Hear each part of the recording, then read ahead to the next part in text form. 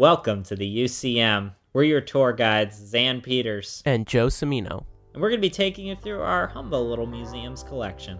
The exhibits may or may not be real, but the stories sure are. Enjoy your visit today at the Uncanny County Museum.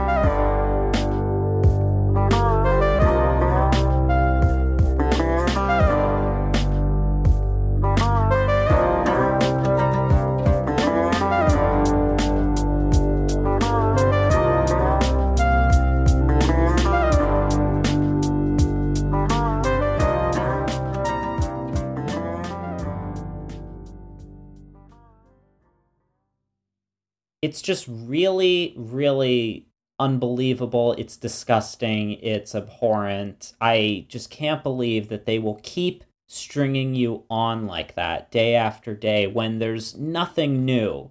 First of all, there's hardly any difference between these people. If we're talking from a larger, philosophical context, we are not making a decision that is too divergent one route from the other, and yet we're strung along feeling like our existence is being judged and scrutinized based on this decision, and you just keep watching and nothing is happening. And I think that's just really where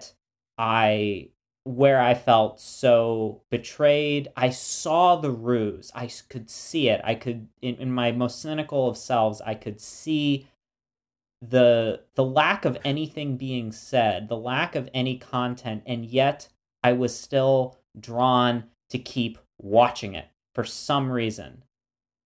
But I mean, that's just how I feel about The Bachelor and The Bachelor. I don't know what else that could apply to. Yeah, I was thinking something entirely different, but I guess that's, yeah, it's like she's like, I know there's already problems with, I haven't seen the whole season. I know there's already supposed to be problems with this Bachelorette. I could tell, but like, God, that is a lot of nothing that you can just keep showing people. And they keep watching. Now, is The Bachelor something where they go to school to get their bachelor's degrees? Is that what the show is about? I haven't seen it. I'm gonna put that joke on the back burner for 1 second, and just like, I'm imagining a world where if a woman got her bachelor's degree, it would be called her bachelorette's degree, and just, what a worse world. That's. For once, I can glimpse the worst world, and we're not in it. Oh my God. Yeah, the Bachelorette's degree. Jesus Christ. That's like the dudette thing. Where dudes and dudette. Can't it just be gender neutral? I don't understand. Yeah. I mean, a dude's pretty gender neutral. I think so. Mm-hmm. Well, ladies and gentlemen, welcome to our exhibit today at the Uncanny County Museum, where we are going to be talking about Americana. Ooh. Born in the U.S.A. I was born in the U.S.A. now. I love that song. First album mass-produced in the U.S. on CD. Really? Yeah. Huh. Did not know that. And that's The Boss, right? That's The Boss. Interesting. But anyway, what were you going to say? I mean, who cares what I have to say? Anyways, so we're going to be talking about our idea of ourselves as Americans through Americana, whether that is kind of used as a marketing ploy to sell denim jackets, or kind of a justification of manifest destiny, Yeah. I think that the pendulum swings kind of either way, in terms of harmfulness. When you're abroad, I feel like we still sometimes read, maybe me more than you, but we read as Americans when we are overseas. And I say that in part because you do have a EU passport and I do not. Fair enough. So quite literally. Yeah. But what parts of kind of American style do you feel like you always will sort of have on you? For me, it's the denim jacket with pins, a flannel, because that's very American, I have to say. Different things that are more like a Carhartt hat, for instance, would definitely be, anything Carhartt is for sure going to be American art student or American worker for sure. I don't think that that's made it into Europe yet because they're in some sort of other kind of fashion line. Because the thing I always had to point out was Americans are behind fashion-wise than Europe, and not in a bad way, just that it's a different style. It's just a different aesthetic where we get what Europe is dressing in 6 months to a year later. Yeah, but in some cases, I think I hesitate to say there's a practicality to fashion, but I think with Americans, I mean, if you're really talking about the Carhartt thing, that's a recent enough development that, I, at least living out west, I knew enough people that, actually had, hard labor jobs that wore Carhartt. Yeah. It's a practical clothing brand. Yeah, like Carhartt has not fully gone through the transformation of Levi's, Yeah. It started very specifically as clothes of workers and then transitioned into capital F fashion. Yeah, accurate. One other thing I have to point out too for how to spot an American abroad. If you are wearing a university sweatshirt and or clothing, baseball cap of any team, white leather sneakers with a leather jacket, and or pajama pants or cargo shorts, you are for sure an American. If you fit that description, that's up to you. No hate, but that's literally the guy. Like, if you go to study really abroad, alienating our guests right now. I'm giving them the guide that I was given when I went to go study abroad, which was do not wear any of these things because you will be targeted. And a lot of people wear those things. But hey, fashion's for everybody. Wear what you want because it doesn't matter. Yeah, I mean, for me, I tromp around in, my leather motorcycle jacket, even though I have never been on a motorcycle. Never? Yeah, no, I've never been on a motorcycle, and just a everywhere poser. I've lived, I walk around in that leather motorcycle jacket. It's pretty dope, though. Yeah. I got that in Colorado. The outlet was having, I think the outlet stopped carrying that brand, and it was dirt cheap for what it was. And dang. I looked it up, and it is that brand is normally multiple hundreds of dollars. Ooh. So lucked out on that one. Hell yeah. I made one good decision. Purchase. Absolutely. Yeah. Well, because I living out west, I was a little late to the denim jacket. I was late to getting back on the Adidas train. Growing up, I was very much a Vans guy. Same here. If I was wearing a sneaker that wasn't for running, I'm not totally. I like the Reeboks. I like on other people. I don't think I would rock them. Hard agree. Yeah, I don't think I'm after that particular aesthetic of the 80s. But I like my patterned cowboy shirts. I think there's enough kind of stuff that I try to take that I've seen and, maybe elevate it just a little bit, give it a little twist. A little spice. To kind of do my own thing with it. For sure. But, I think I am fairly, even, it was always a little ego boost in Italy if someone walked up to you and asked you something in Italian, because you were not immediately readable as Americans. Yes. Or at least someone that, might not only speak English.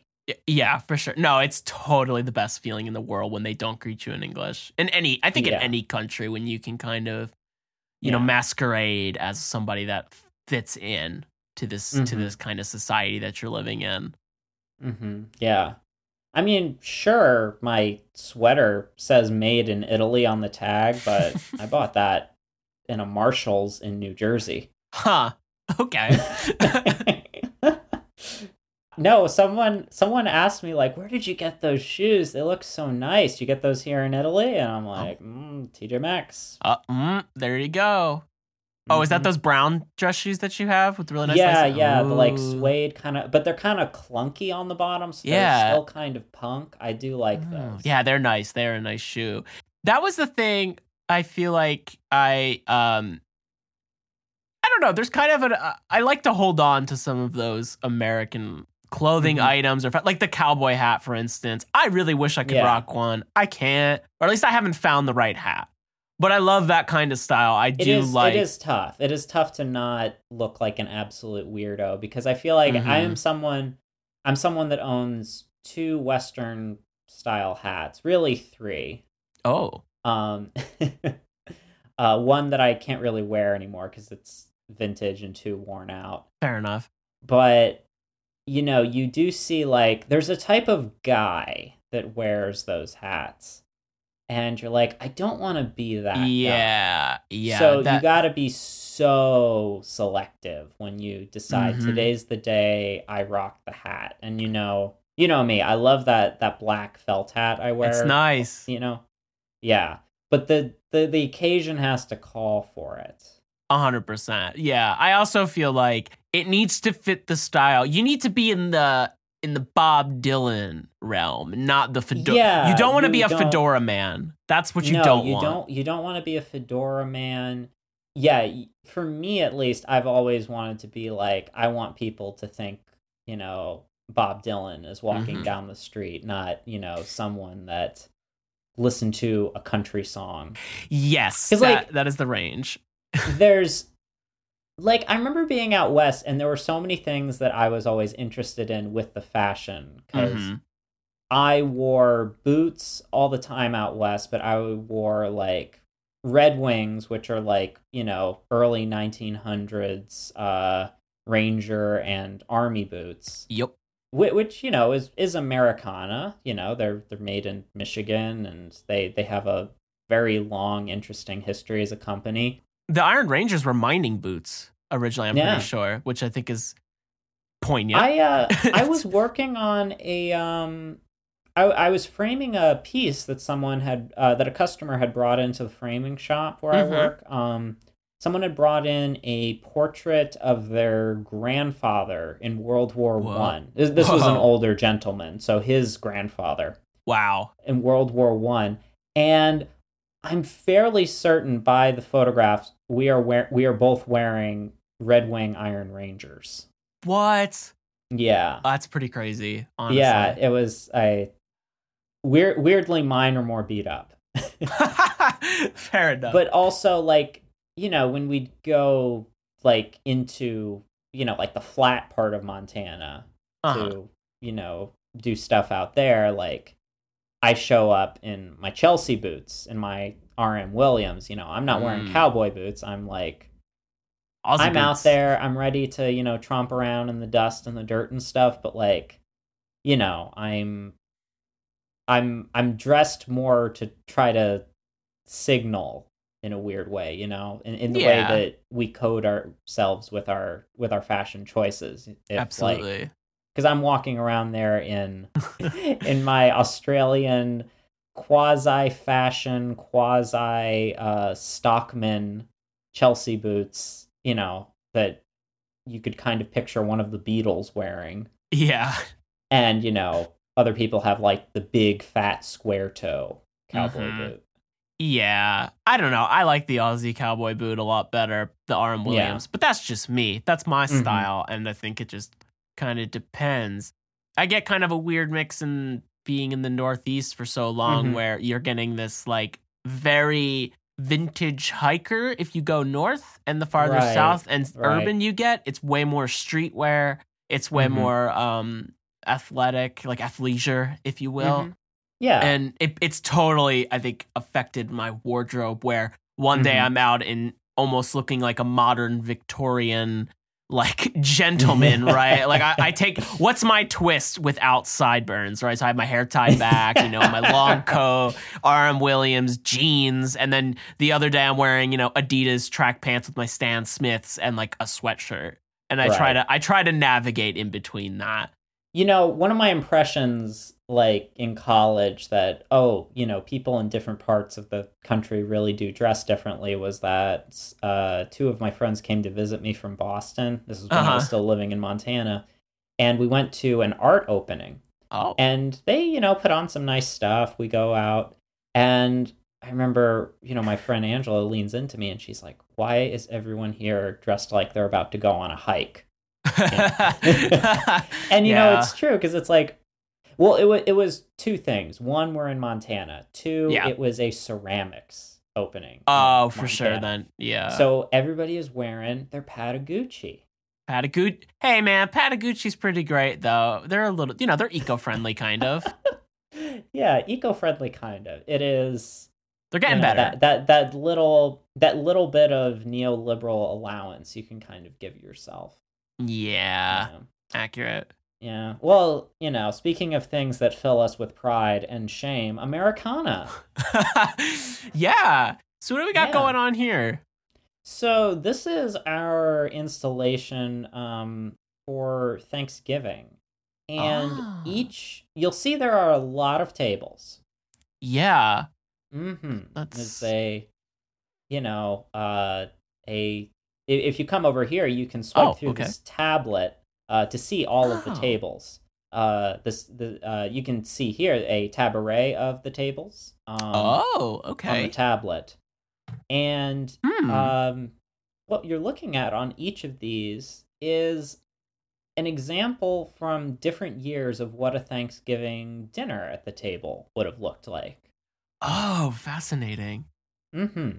Like, the first one here, where I think what we would call, the quote-unquote first Thanksgiving from 1621 on the Plymouth plantation, you'll see there's a lot of corn and eel.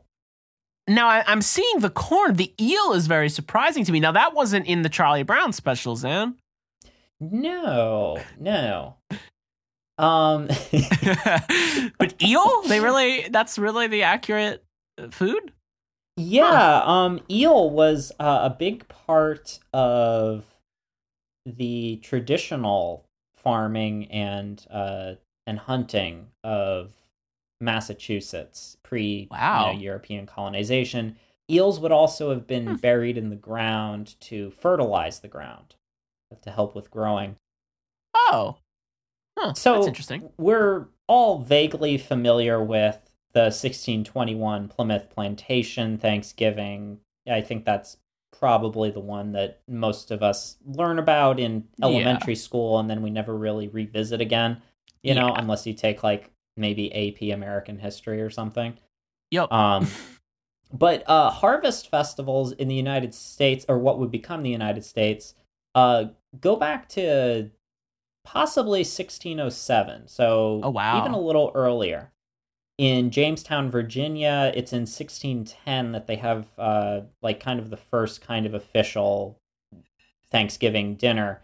But this time of year, historically, in Europe, in European cultures, and presumably elsewhere, has always kind of been a harvest festival. It's about the time of year that if you were in agrarian society, you would have really the last harvest of the year before you've kind of got to hunker down for the winter. And it's kind of at that point where you realize whether or not you're going to survive the winter, because you have harvested all of the food that has to make it through them. For sure. Mm-hmm.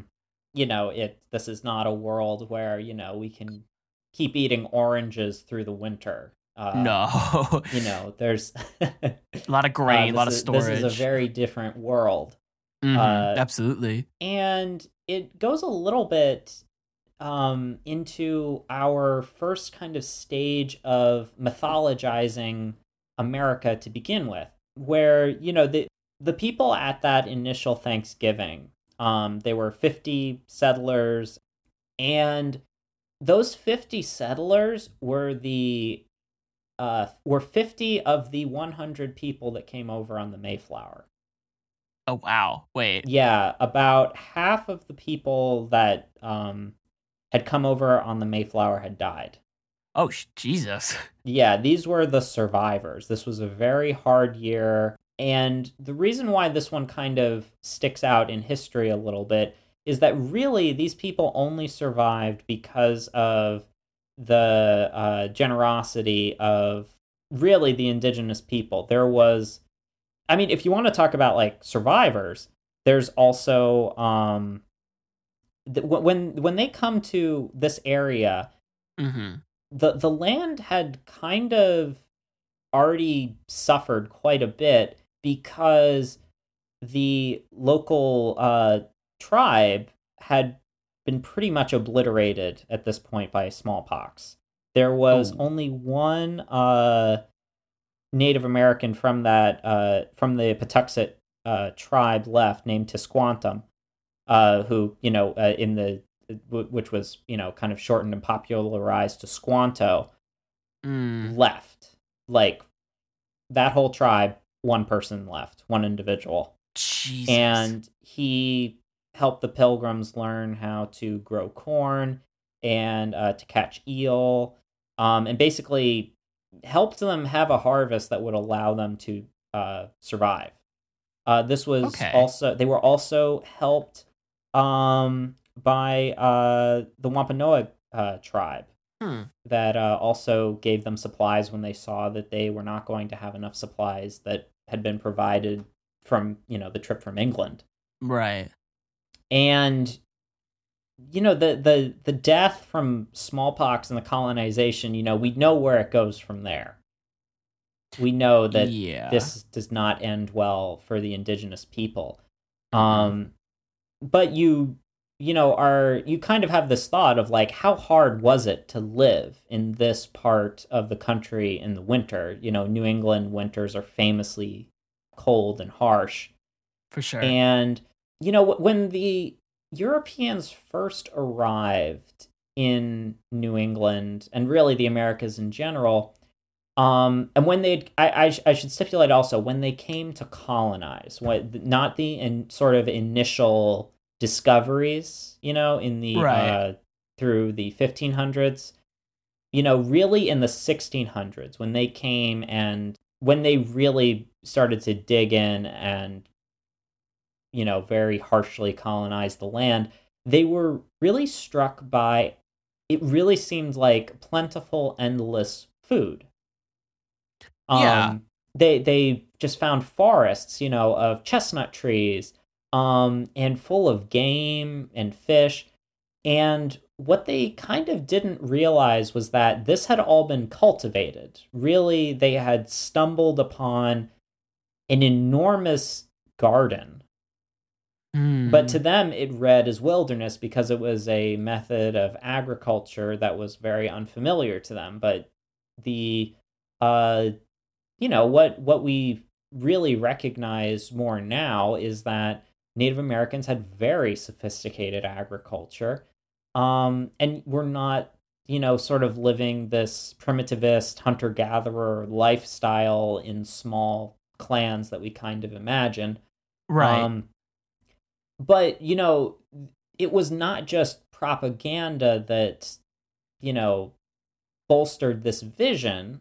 If we can kind of try to find, what prompted us to see us as, as Europeans, to see the land this way, the remaining inhabitants at that point had already suffered so much from smallpox outbreaks and epidemics that the remnant populations of Native Americans on the East Coast was already kind of fragmentary and a deeply traumatized generation. Oh, wow. Yeah, so if we want to, without, and I'm going to say this without trying to sound like an apologist for European colonialism. Uh-huh. But you can imagine this is the indigenous American population that the Pilgrims met. Which really, if you look at it, they are encountering the fragmentary, deeply traumatized, collapse of a people, of multiple peoples, in this area of the New World, in this part of the Western Hemisphere. So this immediately kind of like the story is being written in a certain slant from the European perspective. Yes, they are finding these perfect, immaculate forests that are likened to Eden. That was a big, thing that people wanted to compare the Americas to, was Eden, because, basically they stumbled into a garden and did not necessarily even recognize it as a garden. It was weirdly prophetic that they likened it to Eden, but they did not see it as a garden. That's interesting. Wow, that's actually a really good point, and it's kind of blowing my mind in terms of the embedded mythologies that I even have from, growing up, especially in the Northeast, that it isn't, or it wasn't this wilderness, it wasn't this uncharted land. It might have been to them, right? To this ignorant mindset of going into a new world to completely use it. I mean, for the sake of the Pilgrims, it's to escape and make their own world, right? Yeah. But that this new, or I guess this more complex version of agriculture that is unknown to this group of people would be just completely lost on them. Well, there was, you've heard of the Three Sisters? I don't think I have. So the Three Sisters was this agriculture method where, you would grow squash, corn, and beans all together, basically in the same field. This being a fairly common Native American agricultural practice. Right. The beans are able to fix nitrogen in the soil. When we had the Dust Bowl, one of the big pushes was to try and solve the Dust Bowl, we're talking hundreds of years later, was to plant beans. Oh, wow. And to rotate crops. Because if you grow the same crop and only one crop on the same land, plenty of farmers will tell you after a couple of rotations that soil is pretty depleted. But in kind of a time before we recognized that science, and I say we, I guess, as Western culture, that was a fairly established way to basically maintain a quasi-ecosystem around your food, so that, you are getting 3 foodstuffs out of one parcel of land that you have cultivated, the squash, the beans, and the corn. The vines can grow up the stalks of corn.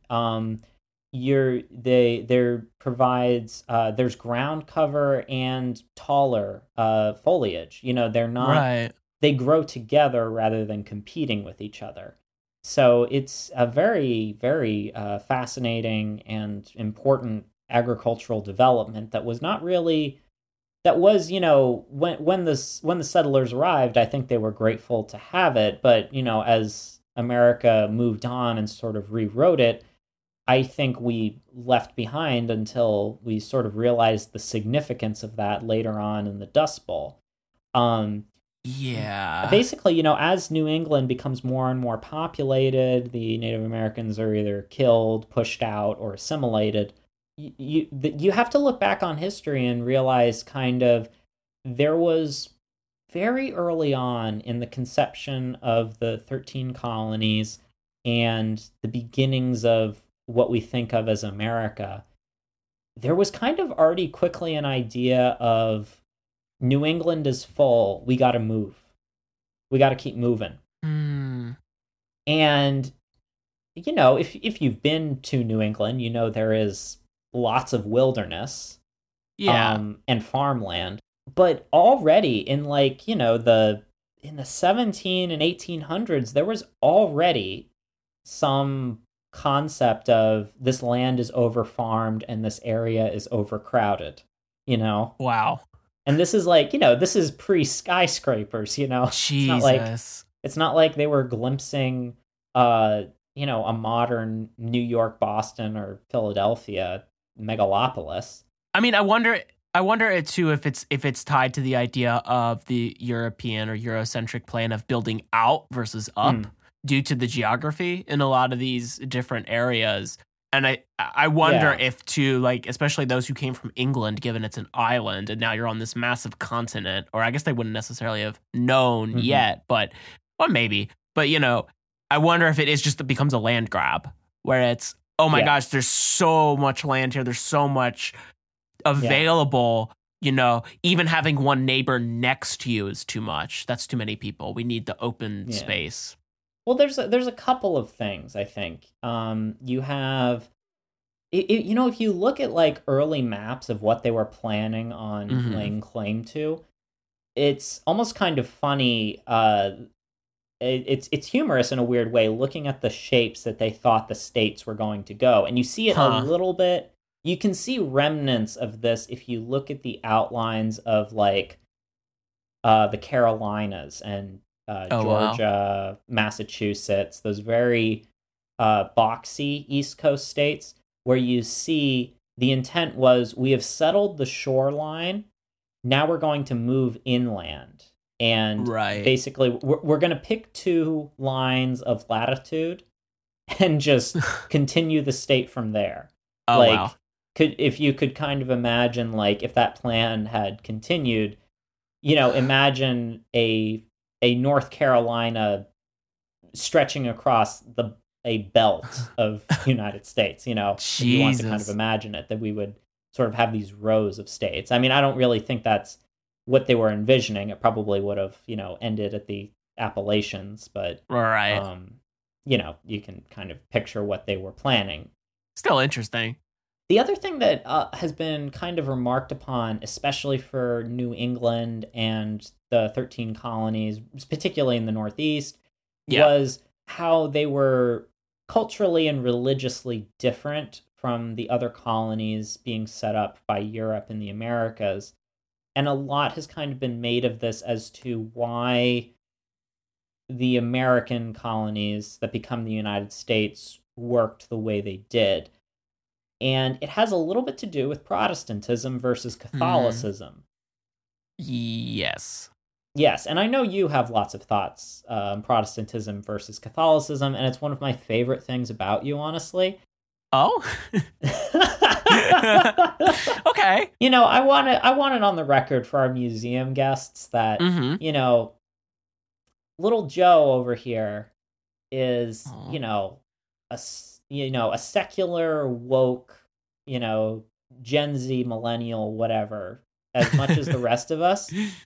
And yet he refers to Protestants as Protestants and Catholics as Christians. So you really know he's that Joe's is short for Joseph. No, I am not Giuseppe, the carpenter father of Jesus. As I tell everybody who tells me that.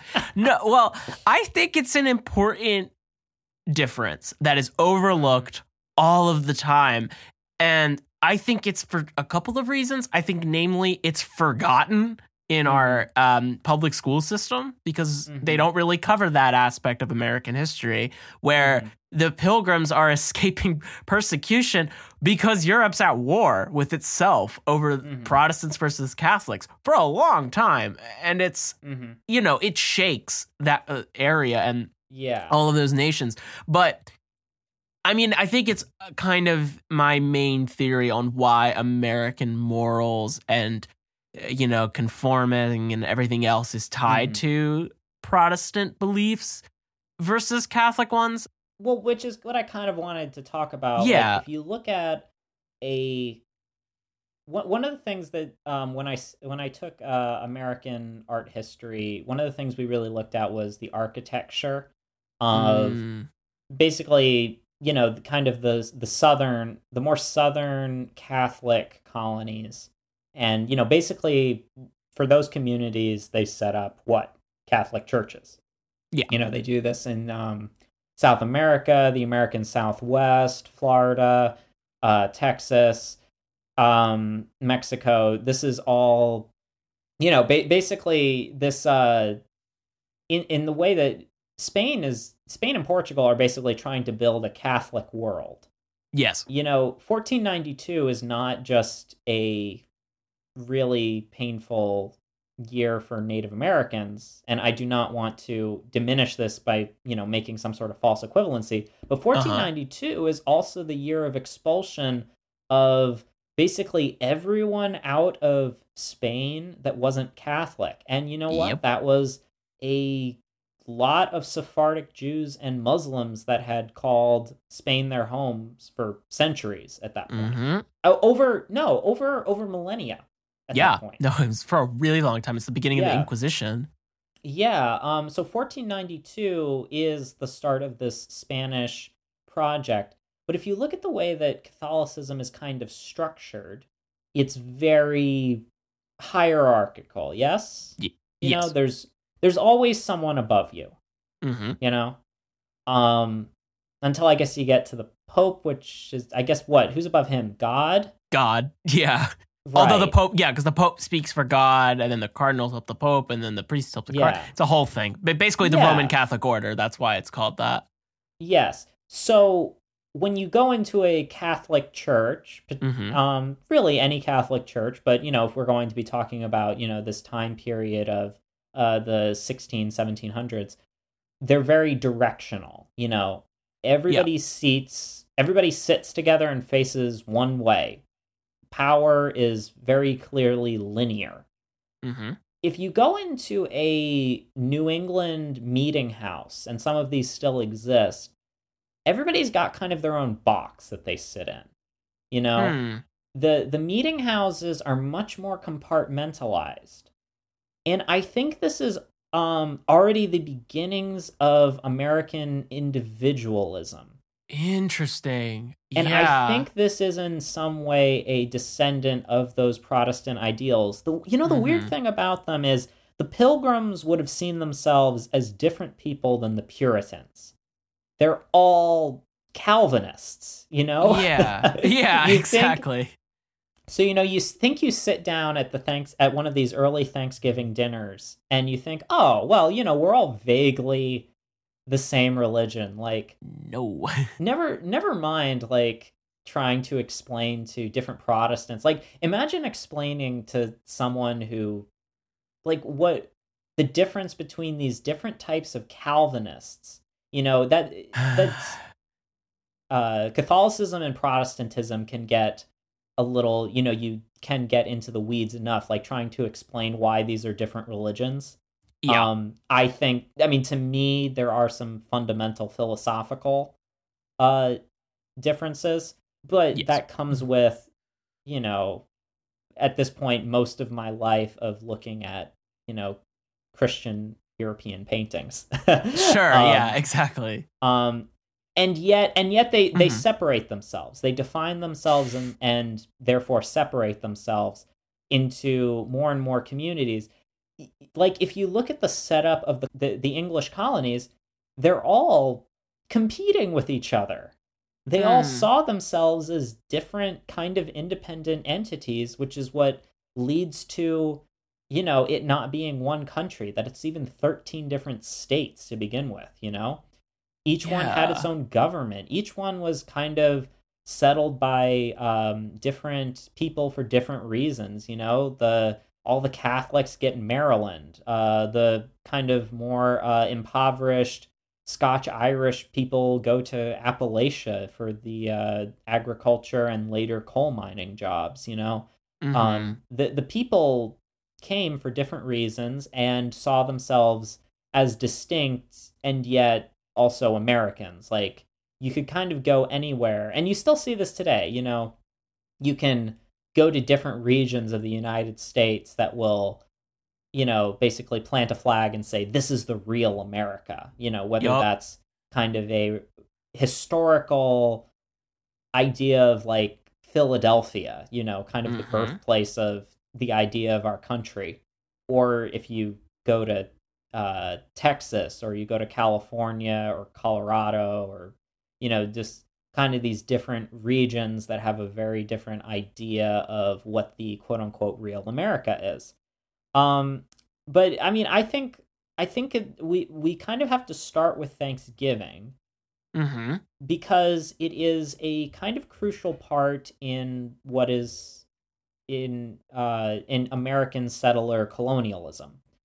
And settler colonialism is, as a concept, all this basically means, and this is not specific to the United States, but settler colonialism is basically a population that comes into an area and kind of has to set up its own mythology to kind of, because there is no ancient tradition tying you to that land, you kind of have to, this is different from an immigrant. An immigrant comes in to a country and is at the mercy of two sets of rules. The immigrant is at the mercy of the rules of the country that it has immigrated into, and it is also bound by the traditions that they are coming from. Right, exactly. Settler colonialists come in and say, we are the law. We are the establishment, and we have to kind of come up with our own mythology to justify this. So like I was saying, the Thanksgiving festival had predated that initial 1621 instance, and kind of continued typically, around this time of between September and November. Nobody's really sure when the first one happened. We think it's somewhere in that window. But basically, the practice continues. It is not made into an official national holiday until kind of later. I mean, fairly early on. Like in 1777, there was the first national proclamation of Thanksgiving from George Washington. Oh, okay. So kind of right off the bat, we want to give thanks. This is a fairly, this is a very religious population, and with as much Enlightenment ideals as we are founding the country, there is a lot of religion playing into this. In 1865, Lincoln makes it a national holiday, and 1863. And you can only imagine in the 1860s why we might have some want of a national holiday that might unite us in our idea of ourselves. I can maybe think of one or two. Yeah, I mean, a civil war just happened, so I imagine you're getting that birth of a holiday or a national holiday, right, to unite the country. And then I think it's also important to note who becomes the enemy right after. Yes. Because I think, I would agree that American individualism is really stemming and starting from the beginning settler colonialism in the original colonies, and this kind of idea of where each individual will place themselves and the religion that they follow and the denomination of their faith that they kind of attach to. However, I also think later on, when you get to the Civil War and there is still a split, and it's not really fixed because the South loses and that's it, right? It's the North wins, the country's united, let's get some order back. And then the way that they go about that is to, declare both war and perform genocide on the indigenous peoples of the United States, which, is pretty horrific and awful.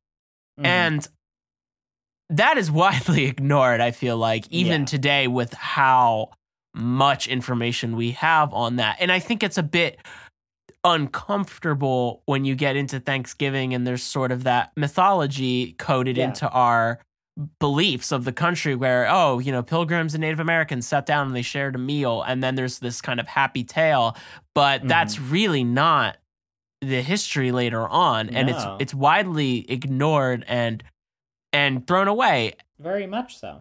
Yeah, and now we're getting this I think a lot of people are starting to realize that, especially younger generations. And as people learn things and research and being like, hey, this is like not okay. And we need to start addressing some things. But you see a pushback too, where people, oh, well, that was how it was. That's the old days. It's fine. This is how we are as Americans. And there's just this want to not accept the history of a holiday. Because if you think about it too, what comes after Thanksgiving? Black Friday. Yeah. Where you're getting, just for dramatic effect, right? Yeah. But where you're getting this consumerist holiday that leads right into Christmas, which is a whole nother talking point of American holidays that starts in a religious element and then becomes something else. It becomes a product of capitalism. Because even I think with Thanksgiving, you can get the religious undertones, right? The Last Supper, something similar, this idea of sharing a meal with, everybody, and then how that gets stripped down and changed and molded into something totally different, where then you're getting, it just means something else, I think, even today.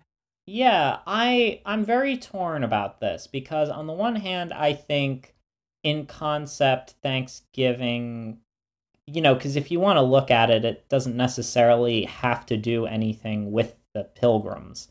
Right. We don't have to necessarily tie that idea to them. And really, the whole idea kind of even happened at that time of year is that, this was also kind of associated with the Feast of St. Michael or Michaelmas. And, that's probably what they were celebrating.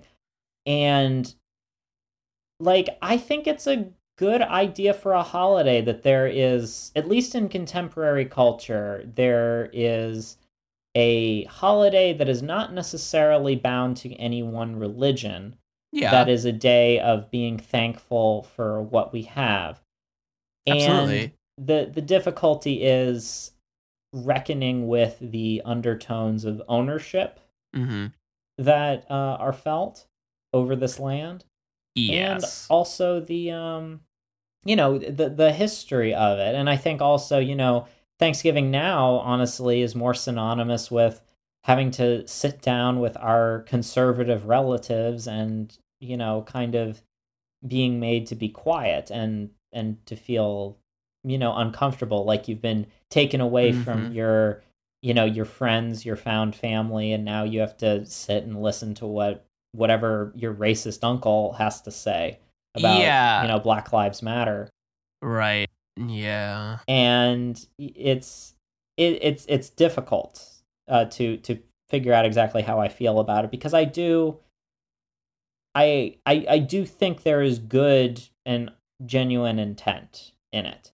I can look at it from the historical context of the need for a uniquely American holiday that is about, our trying to unify us in our sense of being separated as well. I mean, Lincoln makes it, the national holiday, and he just picks the last Thursday of the month. Yeah. And it was kind of every president's job to declare Thanksgiving every year. Right. It was almost always the fourth Thursday. And then FDR has to standardize it and kind of regulate the date, because that particular year there were five Thursdays. Oh. Oof. So, it remained a part of our national identity and our post-Civil War. And as we sort of looked back on Manifest Destiny, if we're looking at that consumer culture that, pops up in the Gilded Age and, has its big surge in the 20th century, mid-century era, all of our ideas of the big holidays at the end of the year, right? Halloween, Thanksgiving, and Christmas, all of this has very specifically New England imagery, and that is kind of deliberate. As we build the mythology, of America, we make it all look like New England, even though at this point America has spread far beyond that, so that someone in the South is, going to be celebrating Christmas with, an evergreen tree brought into their house, even though, there's no snow. Yeah. All of the imagery, when you think about how big the United States is, and yet we have very specific regional ideas of what our holidays look like, you can kind of see that, all of our this is what I picture when I picture these holidays in my mind, whether it's on a greeting card. Like all of this stuff existed, kind of what we would think of as a long time ago, like these holiday cards and advertisements that marketed to us a New England Halloween, Thanksgiving, and Christmas. Well, I think too, you're getting the need for an origin story as you move out west, because the West gets its own mythology, I think, attached to it too, and a separation from that. And then I think later on, when I guess enough years go by, you're seeing, the Pilgrim story, you're seeing the Revolution, everything that's happening in the 13 colonies, and the call for that to be the standard of American history. I mean, I grew up right outside of Philadelphia. Yeah. Going to see the Liberty Bell, going to see all of these different things. Ben Franklin Museum, all kinds of stuff is super, I think, important. And even for me, I didn't really realize it, that not everybody gets to do that, right? I live in one of the original colonies and, always having to deal with the kind of connotation of what that means. But, there is a difference, and there is, like, I guess if we're going to transport ourselves to the past, right? Mm-hmm. I think of this as, if this was the let's say 70s, let's round up a little bit, Philadelphia would have been pretty modern and right in the boom of the Industrial Revolution. This would have been starting to kick off. The trains coming in, almost electricity, not quite yet, coal everywhere, totally urban industrial city.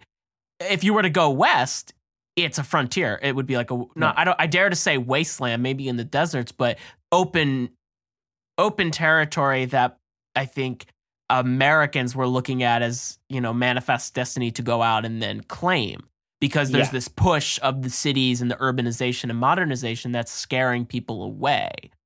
And I think if we're going to talk about American mythology and even just tying it back to Thanksgiving, I think it's kind of hard to not ignore the cowboy, right?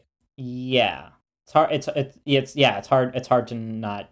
Yeah. It's hard to get much more Americana imagery than that. Yeah, because I think too, just like we have New England as the standard for holidays, I think the American cowboy is the label, right? The denim jackets, the cowboy boots, like we were mentioning earlier. That is the idea, the construct of what an American should be. The individual alone out west exploring. Right? The Lone Ranger kind of figment. And I think you see that starting to happen, particularly in the beginning of like motion pictures, of the creation of motion pictures with Edison, actually. And one thing in particular I didn't really know until recently was that when you're getting cowboy films starting to happen, which was the first one's like The Great Train Robbery, and it's about 10 minutes. And that set the standard. That was the first imagery you're getting of what an American cowboy looks with like. A train robbery. Yeah, exactly. And it was a silent film, and it's under like Edison Productions. But that set it. That was the standard. The white ranger bandit / good guy versus bad guy cowboy, shoot off guns blazing. The one famous scene in that is the one gunslinger pointing the gun at the audience and then shooting, and that is a very, very influential scene of cinema history that appears in Goodfellas, it appears in other movies. Mm-hmm. And so with that too, I think it's important to note when the Western film genre is coming out, Birth of a Nation is also coming out. Right. And that's like, sit with that for a minute. If you think about it, where you're getting these white heroes, right? These, the true Americans that are actually taking back the country. And at the same time, you're getting this other genre of film that's kind of saying the same thing. And I think the depiction of the American cowboy / gunslinger really comes from that history. And it's not even accurate. It's totally fictitious. It's right. To say that the American cowboy was actually, this gunslinger that's out there and they're doing all kinds of fun and bad things is just not correct. I mean, even, one statistic to keep in mind, that 1 in 4 cowboys in the United States during this time period were black. And that's really where this culture starts and where it's coming from. Well, also many being indigenous, many being Mexican. Yes, exactly. Well, yeah, no, I mean, you just look at a map of the United States, a good amount of our, the states that aren't mispronunciations of Native American words are, most of the rest are mispronunciations of Spanish words. Exactly. Color Rojo, Colorado, Montana. Exactly. And the list goes on. Absolutely. And I think it's important to kind of keep that in mind. And especially when going back and watching some of these Western films. One in particular I'm going to recommend to our tour here is to go and watch Wildcat by Khalil Joseph. And it's this 7-minute short film that's depicting the current day cowboys in Grayson, Oklahoma. And specifically the black community surrounding that. And the way that approaches American mythology versus something with John Wayne in it. It's a beautiful film. It's 100% worth a watch. I think it's important now more than ever. And even, you're getting more recent films that'll be coming out, like I think Concrete Cowboy, which takes place in Philadelphia, about the urban cowboy and other things where the genre is coming back, but it's changing. But I want to take a minute to talk about the old genres too, where you're getting the high of John Wayne films, right? And one in particular, this is the end of this Western era in filmmaking. That is, the end of the American Western genre in the 50s, which kind of ended on John Ford's famous, magnum opus, The Searchers, which I'm going to have to preface this film because, first of all, it's a product of its time, and it's important to note. It's an interesting experience watching it and kind of noting the brown face, the, white savior complex that for sure is in there, and other things, and who this history is depicting. Yeah. But also giving it credit where credit's due, which is pointing out the racism in America, even at that time, the kind of stupidity and almost mockery of the United States Army, in which at that point was, committing genocide. The cavalry, at least, was committing genocide of Native peoples. And, this idea of the modern world catching up to the frontier. And, throughout the movie, you have John Wayne as the main character, who is this ex-Confederate, returning home 3 years after the Civil War.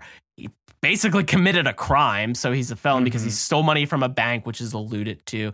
And he just goes on this rampage when the plot that's kind of driving the movie is that a roaming war tribe of Comanche killed his family, the family that he was returning to, and him and his... They're not even necessarily related, but I guess it'd be like his nephew, Martin, is... they're on the search to find his niece that was taken. And Martin is depicted as a part Cherokee and then part, white character, who of course is in brownface because, and because in this film too, you have, white Anglo-Saxons playing Native Americans and also some Navajo peoples incorporated into the film as well. Yeah. Which I thought was interesting. That bizarre casting choice where, it just did not occur to anybody. Like, no.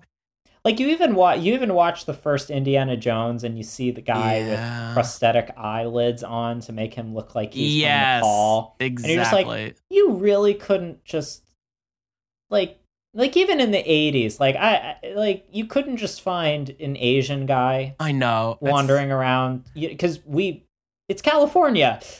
Yeah. I don't understand. Well, I mean, I do understand. I just don't like it, Yeah.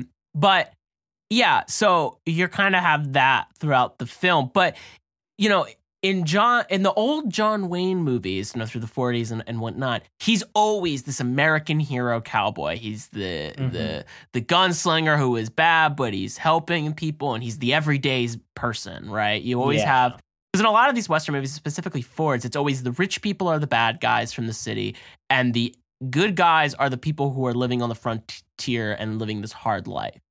Yeah. Which is an interesting kind of, I think, point to make about American ideals and lifestyles during the time. But in this, it's the opposite. He is a racist, a greedy person, a horrible person who just wants to kill. He literally is he's tracking down his niece to kill her because she's been he assumes violated, so he tainted, and he has to kill her because that's the only sane thing to do. Okay. And you're looking at it and you're like, Jesus Christ, this is brutal. It's a brutal film. And this is a massive wide release. This is a huge movie. And I have to kind of remind myself when I'm thinking about it, this is the audience that is watching this is going to get a very different picture. And I think it was an attempt to, explain some of the wrongness of American mythology out west, where it wasn't necessarily the grandiose narrative that's always painted, where it's the frontier and it's the people out there trying to make a living, and the Native Americans were the bad guys attacking everybody, and of course Hollywood made out this whole fictitious idea of cowboys versus Indians, which is just A, not correct, and B, not exactly sensitive either. So, and it's always something I think I get heated over. It's always, positioned as Custer's last stand. Exactly. That type of battle where, they're somewhat evenly matched and the Native Americans are the aggressors, and, exactly. all that whole malarkey. But the thing is, as Westerns go on, and as they, kind of stop being the big, sweeping, grand epics, and really in the 60s and 70s where they start being made on cheaper budgets. But you do have an interesting sense in Westerns that, at least after the kind of the period you're talking about, that... But not necessarily contemporary either. Westerns always kind of posit that the West is lost. That there was something good and pure here. And, whether it's through an environmental lens or a morality lens or something, that the people came in and corrupted it. But then there's always that other step. There's always that thing that the wild, free scoundrels that roam this land are then themselves commodified. And then even if they aren't good people, now they're not even free. And that is kind of the tension that I think you get from a lot of Westerns kind of 60s onward, that the West was lost. If I may add to that, because it leads immediately into something that I've been thinking about for quite a while. Oh. I would agree. I would agree 100% on that idea. And that's kind of what happens, especially when the movie industry moves away from it. The movie industry in America, let's say, also moves away, and it goes to, of course, Italy for spaghetti westerns and kind of these more low budget films that are clearly, honestly, they get a bit better, right? Even in techniques, they're just more interesting. About people that did less with more, or more with less. Exactly. And one thing to bring up with that too, it's funny because the American people got bored of the Western film because it was almost like a King Arthur style story every single time. Very tropey, very good guy, good cowboy, get girl, goes fight bad guy. You could apply that with A Knight's Tale, some sort of medieval story, and it would be the same. Yeah. But one thing that's been on my mind, and it comes up a lot, is sort of, I'm a gamer. You know this. I like the video game. Oh, you game? I Wait, do. wait, I wait. do. I mean, I do do game. you have a big swivel chair? Do you have a mechanical keyboard? Well, I'm not a PC Master Race kind of guy. I'm a an Xbox person, because I'm not shelling out $3,000 for PC. I don't even like the system. But you call yourself a gamer. I know I'm not. I just let gamers be gamers. I play Minecraft. Okay. I just want to chill. But so back in almost 2008, 2009. Red Dead Redemption came out, which is by Rockstar Games, and it's the same company that made Grand Theft Auto. And the entire game is taking place in the American West, but at the end of the West. It's actually during 1911, which isn't really explained until the end, which I always thought was weird, because when you think of the West, you think like 1870s, right? At least I do, where it's sort of the end of the Civil War, but we haven't moved into the modern age yet, so everything's still kind of crazy. I think for me, I think of it as slightly more recent, just because living in Montana, at least there's enough stuff that's kind of freshly left around. Like one of my professors had lived in, he was born in 1944. He's lived in Bozeman, most of his life. And he would talk about how, people want to complain about Bozeman not being a real cowboy town anymore.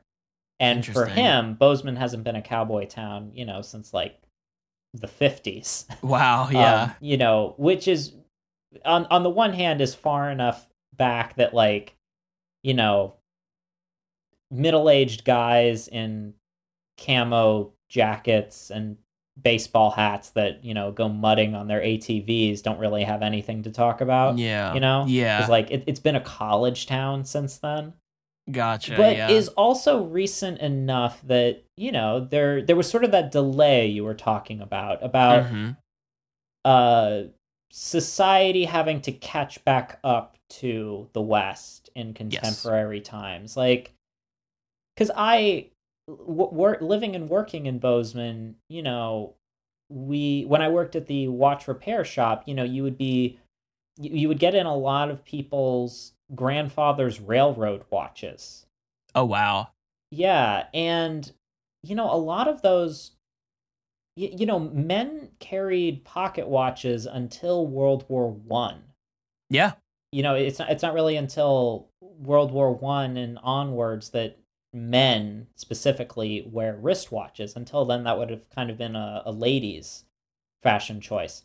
But like, you have these railroad watches that were made in the early 1900s, as late as the 20s, that were regulation standard. They had to meet a lot of qualifications before they could be considered a railroad watch.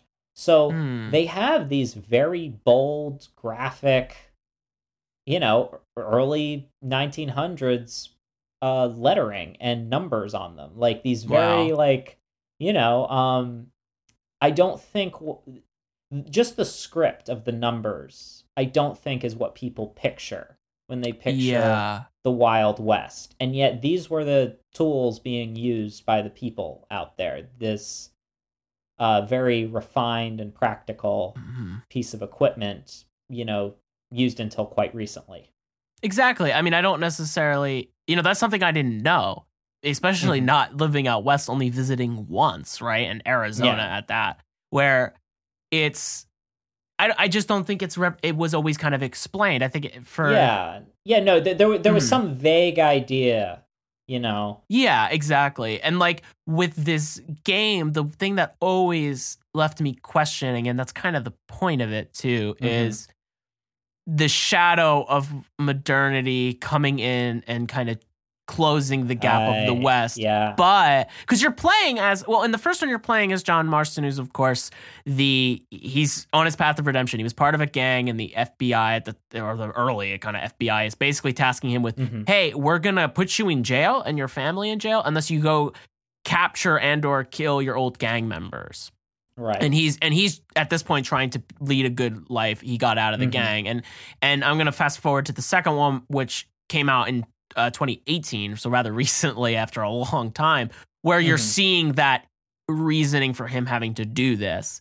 And the time, I think it's a couple years earlier, so it's really at the end of the 1800s. But this is really where the kind of American Western conquest of the cities are starting to come in, where you're getting trains, you're getting industrialization. A lot of these small towns are being built with the same materials used in Philadelphia, used in New York. The fashion choices are coming in, and you're playing in this gang that is trying so hard to maintain their lifestyle, where the main, gang leader Dutch is, of course, monologuing about this great plan to go and build this almost cult-like town where they're going to be a community and they're going to live off the land and then they're going to participate, and he just kind of falls into chaos and is promising this idea. He keeps promising that they're going to be safe, but they have to do one more steal. The plan's going to happen. We just have to have this one more hit. And of course they just keep getting more into son trouble. Of a bitch, I'm in. Exactly. And then it falls down. And of course you're playing with this ragtag team of people, totally diverse from all different backgrounds, who are bringing, they're all connected by this idea of the frontier being a hard life and kind of for everybody, whether it be, black, white, Native American, male or female. And the enemy in the game is industrialization. It's big government. And I think, when I was playing the game, I was totally captivated, and you're captivated with the amazing graphics of the frontier, the immersion. And I think there's just like a tension that happens, and that tension is, this is going to disappear. This was not long ago. And also, you're seeing firsthand some of these genocides, some of these events that are horrific, and you're seeing who did them. And it's something to kind of sit with. And I think, internationally, I don't know if the game is as well received because people don't necessarily understand. Or it's not that, I guess it's not that they don't understand, it's that they don't have that attachment. Because for me, and I think for you as well, and really for anybody living in the States, whether we like it or not, it's embedded. If you've grown up here, this idea of the American culture coming from the West and the mythology behind it, and this, opportunity and the loss of the West, like you said, where it was always like looking back at a bygone era where people could be free and do this, and they never really were. It was a threatening place. It was kind of. I mean, I think that's sort of like, if you do want to still look at it in a romantic lens, that's the folly of the whole thing. Yeah, that, exactly. Everybody had this idea that if we just go out west and we make it on our own, we can do everything right this time. Exactly. The people in New England and in the South, they are too cynical. They're too overbuilt. We just need to get out there, strip it all away, and we can rebuild something else, and something pure and free. And yet when they do that, through manifest destiny and through killing the inhabitants, whether they're aware of it or not, the entire project of moving west involved deliberately slaughtering millions of bison so that the Native Americans would starve, and to make the trains run. Exactly. God, what is it with people and trying to make trains run on time? They always keep doing things wrong. Mussolini. Oh yeah, I was just gonna say the Americans. Jesus. But they do not see the folly of it from the start, that you're trying to make something new, and yet you do not want to look at where you're coming from and what you're doing with that. I mean, if you're in the Mormon sphere, the God gave you Utah, and that it was not, it was not uncommon that someone would go out west with the intent of, let's just make a new society that's independent, and that just overlooked so much of history and their own implicit bias. Yes, I agree. Yeah, it's there are just so many paintings from that era, whether they're coming out of like the Hudson Valley School of Painters, that show the idea that we need to keep moving west, that we need to keep growing the American project and the American experiment. But in growing this mythology, you realize like it does kind of feel empty at the end of the day. Yeah. I recently saw a talk that Shane Doyle is a Crow tribes member, and he was talking about all of us kind of being in this together. I mean, he certainly, does not overlook the aspect of, genocide and the colonial intent of the Americas, but he did make a statement that I found kind of interesting, and I've been chewing on for a while now, which is, we are all orphans here in America.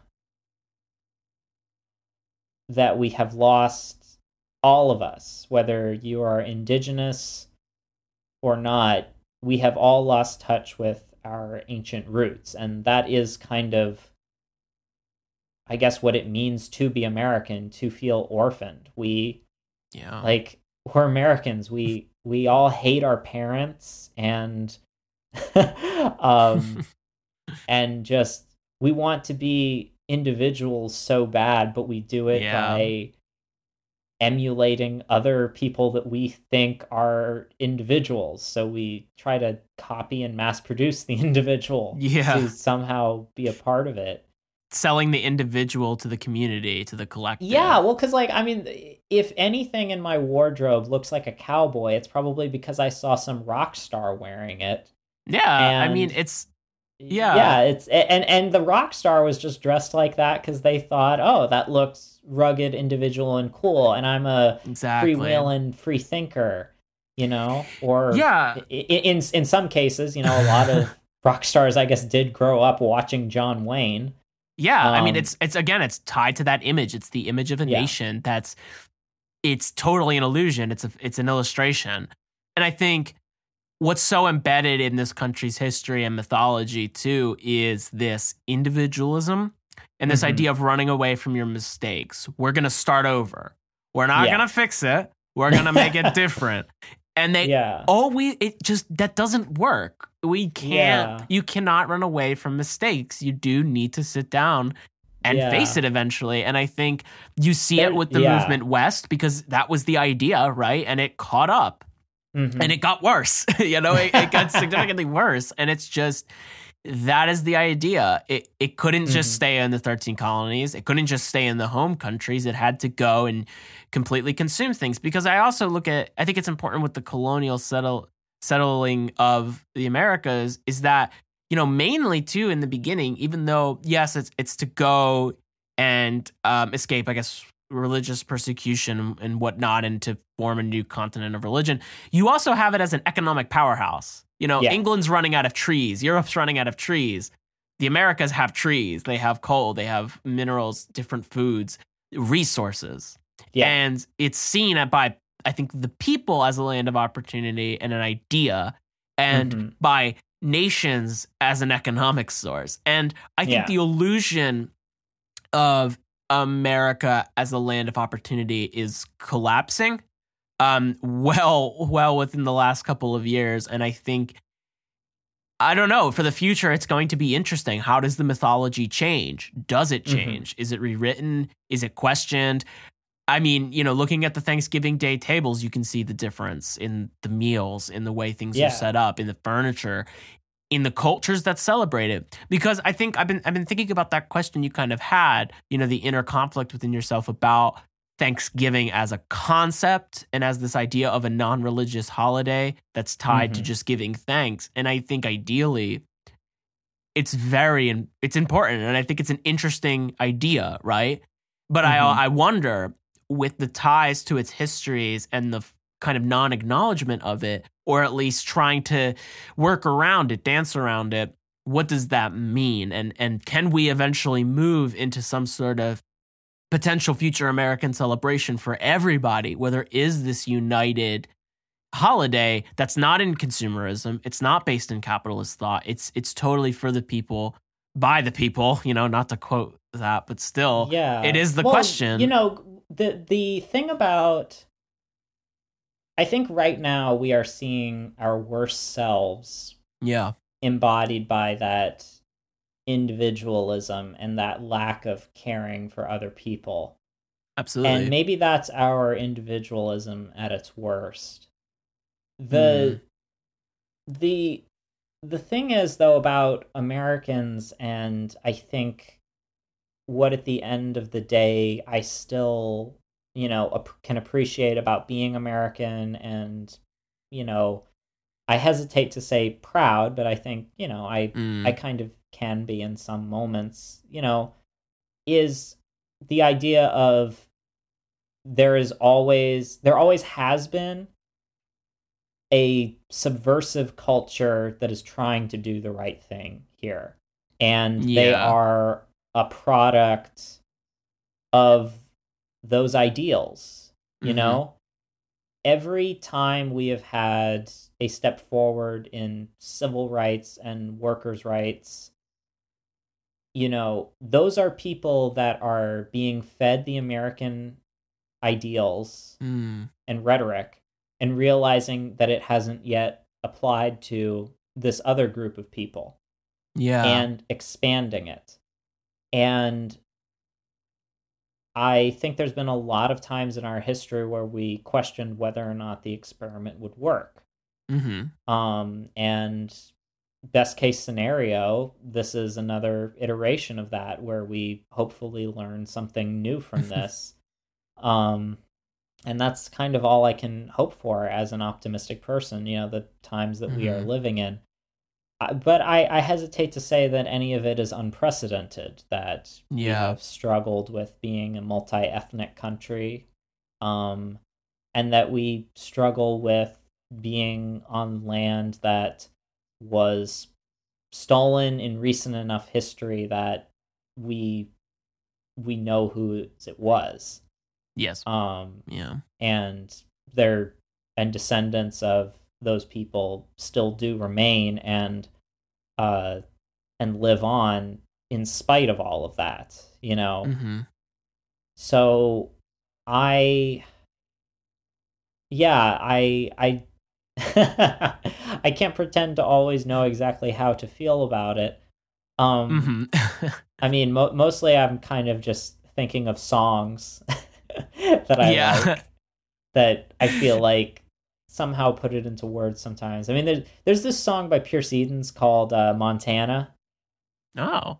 And there's a couple of corny lines in it, but otherwise, it also kind of, I think, gets across the frustration of trying to move out west. And I think what you're talking about, bringing your baggage with you. He says in the song, we can be happy, lonesome, and free, and it is kind of in vain. Yeah.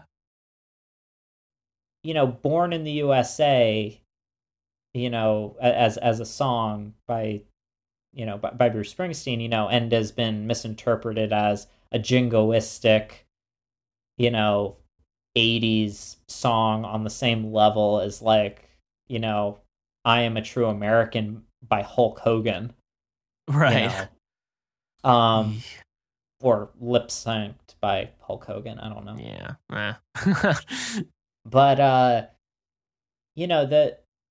that there's an idea that you have a birthright to question, and you have a birthright to try to leave things better than you found them. Yeah, absolutely. I think that's a nice thing to end on right there, because it really is. It's a question. We should all feel sobered and ready to pick back up the work that needs to be done, I think. I agree. 100%. Yeah, definitely. There is a lot still left to do, but it is important to kind of, I think, collect thoughts. Yeah, and realize how recent all of this stuff is in our history. And it's not, it can't be forgiven, erased, or, written off. I think it just has to be written in. And I think that's how we start to heal. Yeah, absolutely. Yeah. And like this is going off topic completely. And as we're trying to wrap up this tour, but something I didn't mention from our last exhibit. Oh, what was that? On Ernst Stromer and the oh yeah, Ernst Stromer and the Nazi paleontologist. Weird Harry Potter book, Yeah. Well, Carl Berlin, Nazi Carl. Yeah. Oh, yeah, Nazi Carl. Nazi Carl. I didn't even mention this. When he died? Yeah. 1985. What? Yeah. Dude was still publishing stuff into the late 60s. Oh my God. How? Why? The man was a Nazi. I don't understand. He was a Nazi, really good at IDing those clams. I guess. Maybe that was part of, like the Operation Paperclip. Like, we got those Nazis that we needed for NASA, and then a paleontologist got through, and they're like, well, shit. Yeah. Although I think he did. Actually, no, I think he did die in Germany. The other thing that I forgot to mention was Ernst Stromer's son, the one that was captured, I think Wolfgang, the one that was captured by the Soviets, was returned to him in 1950. He did live and was kept a prisoner. Huh. And then Stromer did live to see it because Stromer died in 1952. Oh, okay. Yeah. Interesting kind of wrap up to that story as well. Fascinating, right? May the American story not end quite like that. Exactly.